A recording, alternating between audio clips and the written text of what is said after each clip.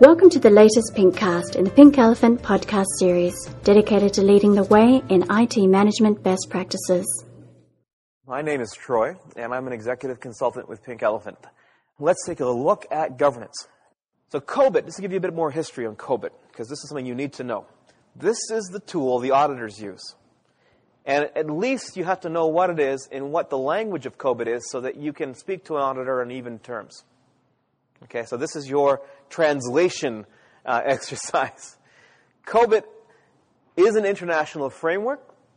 It has been around for many years. It is also open as far as participation in its design, and it's based on 40 different international standards. It uses language such as control objective, what in ITIL we'd call a process, and within that it'll have activities. And it also, much like other frameworks, has adopted the CMM, the Capability Maturity Model, of understanding maturity of business process and transaction. Now, this model, just for a brief introduction, says any business processes of 0 through 5 maturity. 0 means you got nothing. In the court of law, you would be found guiltless of having a process. 2 means that ad hoc, I got something, but it's inconsistent. 3 is that sweet spot of controlled, defined, managed, defined, consistent, repeatable, formalized. 4 and 5 gets into that world of optimization, continuous improvement. They're looking for COBIT controls in the Sarbanes audits that are occurring to be at a level 3 control, which is that consistent, repeatable, formalized, documented, which is a big thing when you think of the scope of what they're asking for. So it was developed by that agency called ISACA, and it was really an auditor's tool which has grown up to become more. And it is much like ITIL. It's an international framework, and because of that, it's gaining ground globally. Okay. Now, a little bit of its history. It's been around for a few years now. It's currently in its version 3. But its version 4 is currently being worked on because it's not perfect and it's expanding. I had the privilege of being involved in developing or assisting the development in version 4 of COBIT. And what's occurring in version 4 in these workshops, which are being held around the world, is a better alignment with existing models, better alignment with ISO 17799, better alignment with ITIL, better alignment with different things. Because what COBIT is becoming is the model of models. How does all this kind of glue together? What's our strategic scope for IT? Version 4 hopefully be released in the not-too-distant future. Now, COBIT also is positive in some senses because it gives us a lot of information we can use for other things than just being aware of what we have to watch out for. It goes into deep information about each control objective, what are the activities, but more than that, what kind of information is being shared in relationship to the control objective or process, what are the resources which apply, people, technology. It's a really good source of information if you're going out to design and implement process. It even has a maturity model we're going to see. And the various levels of COBIT documentation are all targeted at specific audience groups. You can build that into your design of your process. You're going to go out and do change management. You're going to want to make sure you look at COBIT as kind of a checkpoint to make sure you got all the basic ticks off, right? But you're going to need to use a process like ITIL to give you the full definition. But then you have to apply COBIT as your acid test to see if it meets all the control requirements. Now, COBIT is in 4 domains, loosely developed around the life cycle of an application or new service. So we got plan and organize, acquire and implement, deliver and support, and monitor.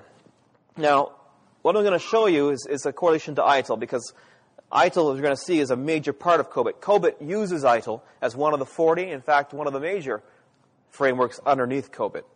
And this is where you get the connection between SOX and ITIL. It goes through SOX to COBIT, COBIT to ITIL. And this is where you get this sense of why suddenly ITIL is very important in the world of governance. But I just want to give you a sense of the 34 control objectives in around each of these 4 domains. And those of you who are familiar with ITIL will know one of the major things that ITIL brought to North America as a differentiation was a difference between what an incident is and what a problem is. Well, because COBIT uses ITIL, it talks about differences. DS10, delivery and support 10, is management of problems and incidents. Different things. You see ITIL embedded in COBIT because of this dependency, this build model. I'm not going to give you all these because I'm going to do a little bit of a pop quiz here.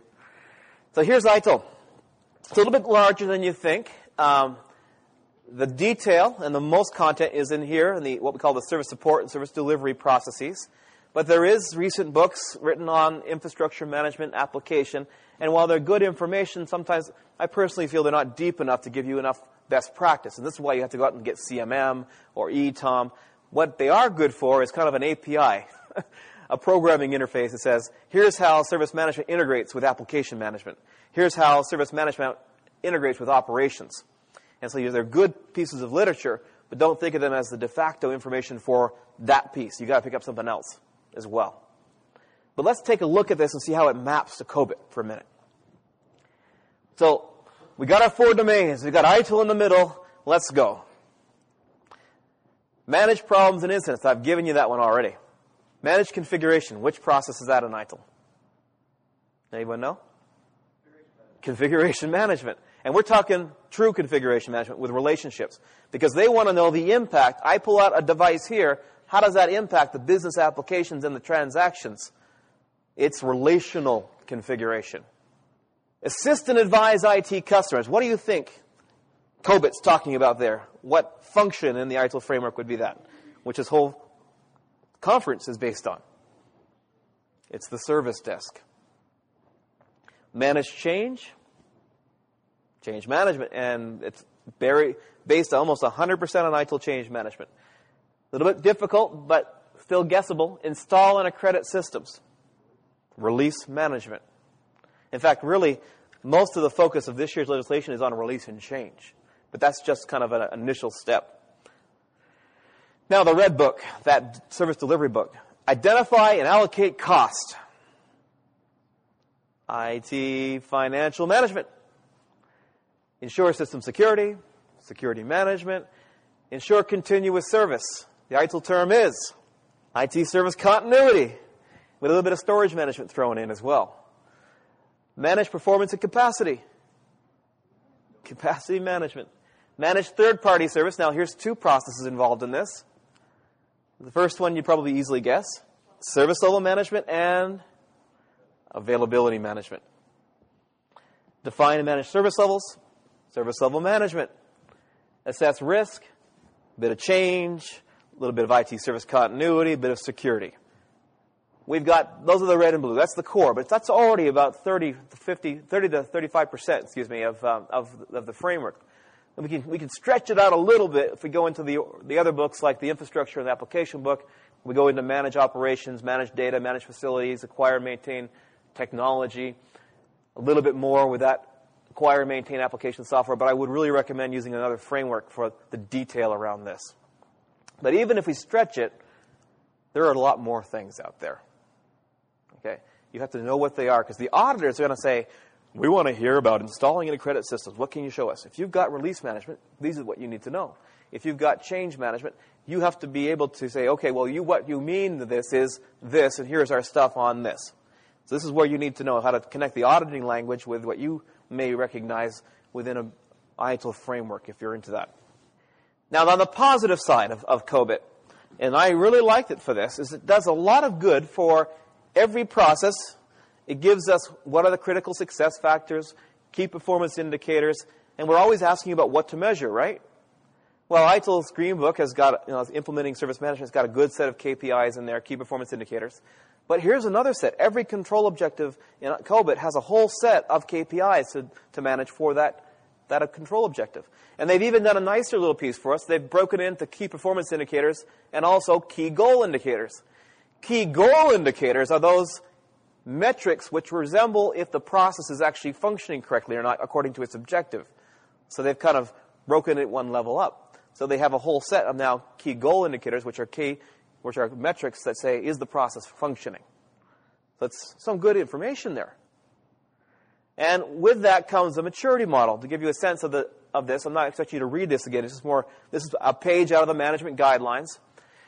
And this is DS10, which is managing problems and incidents, which, we're very familiar with. The objective is very ITIL.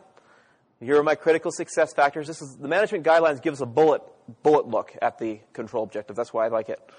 Here are my key performance indicators. Here are the ones which COBIT considers the key goal indicators. Okay, so huge information around metrics. And by the way, if you are getting audited against this, and they are looking for these KPIs, it behooves you then to use them, because it's just being ready and having them ready and having the reports ready to generate. It's all there. You know what it is if you go to look. And with that, for every process or control objective in COBIT comes a 0 through 5 maturity model. What does incident and problem management look like at a level 3 defined process? So you can use this on your own self-assessments to get a sense of what and how close you are to the mark. Some really good information in this put out by the Governance Institute. Well, I hope you've enjoyed this Pinkcast. My name is Troy DuMoulin, and for more information, please take a look at our website at www.pinkelephant.com and pay particular attention to the Atlas link, where you'll find all types of time-saving tools and techniques for your IT service management journey.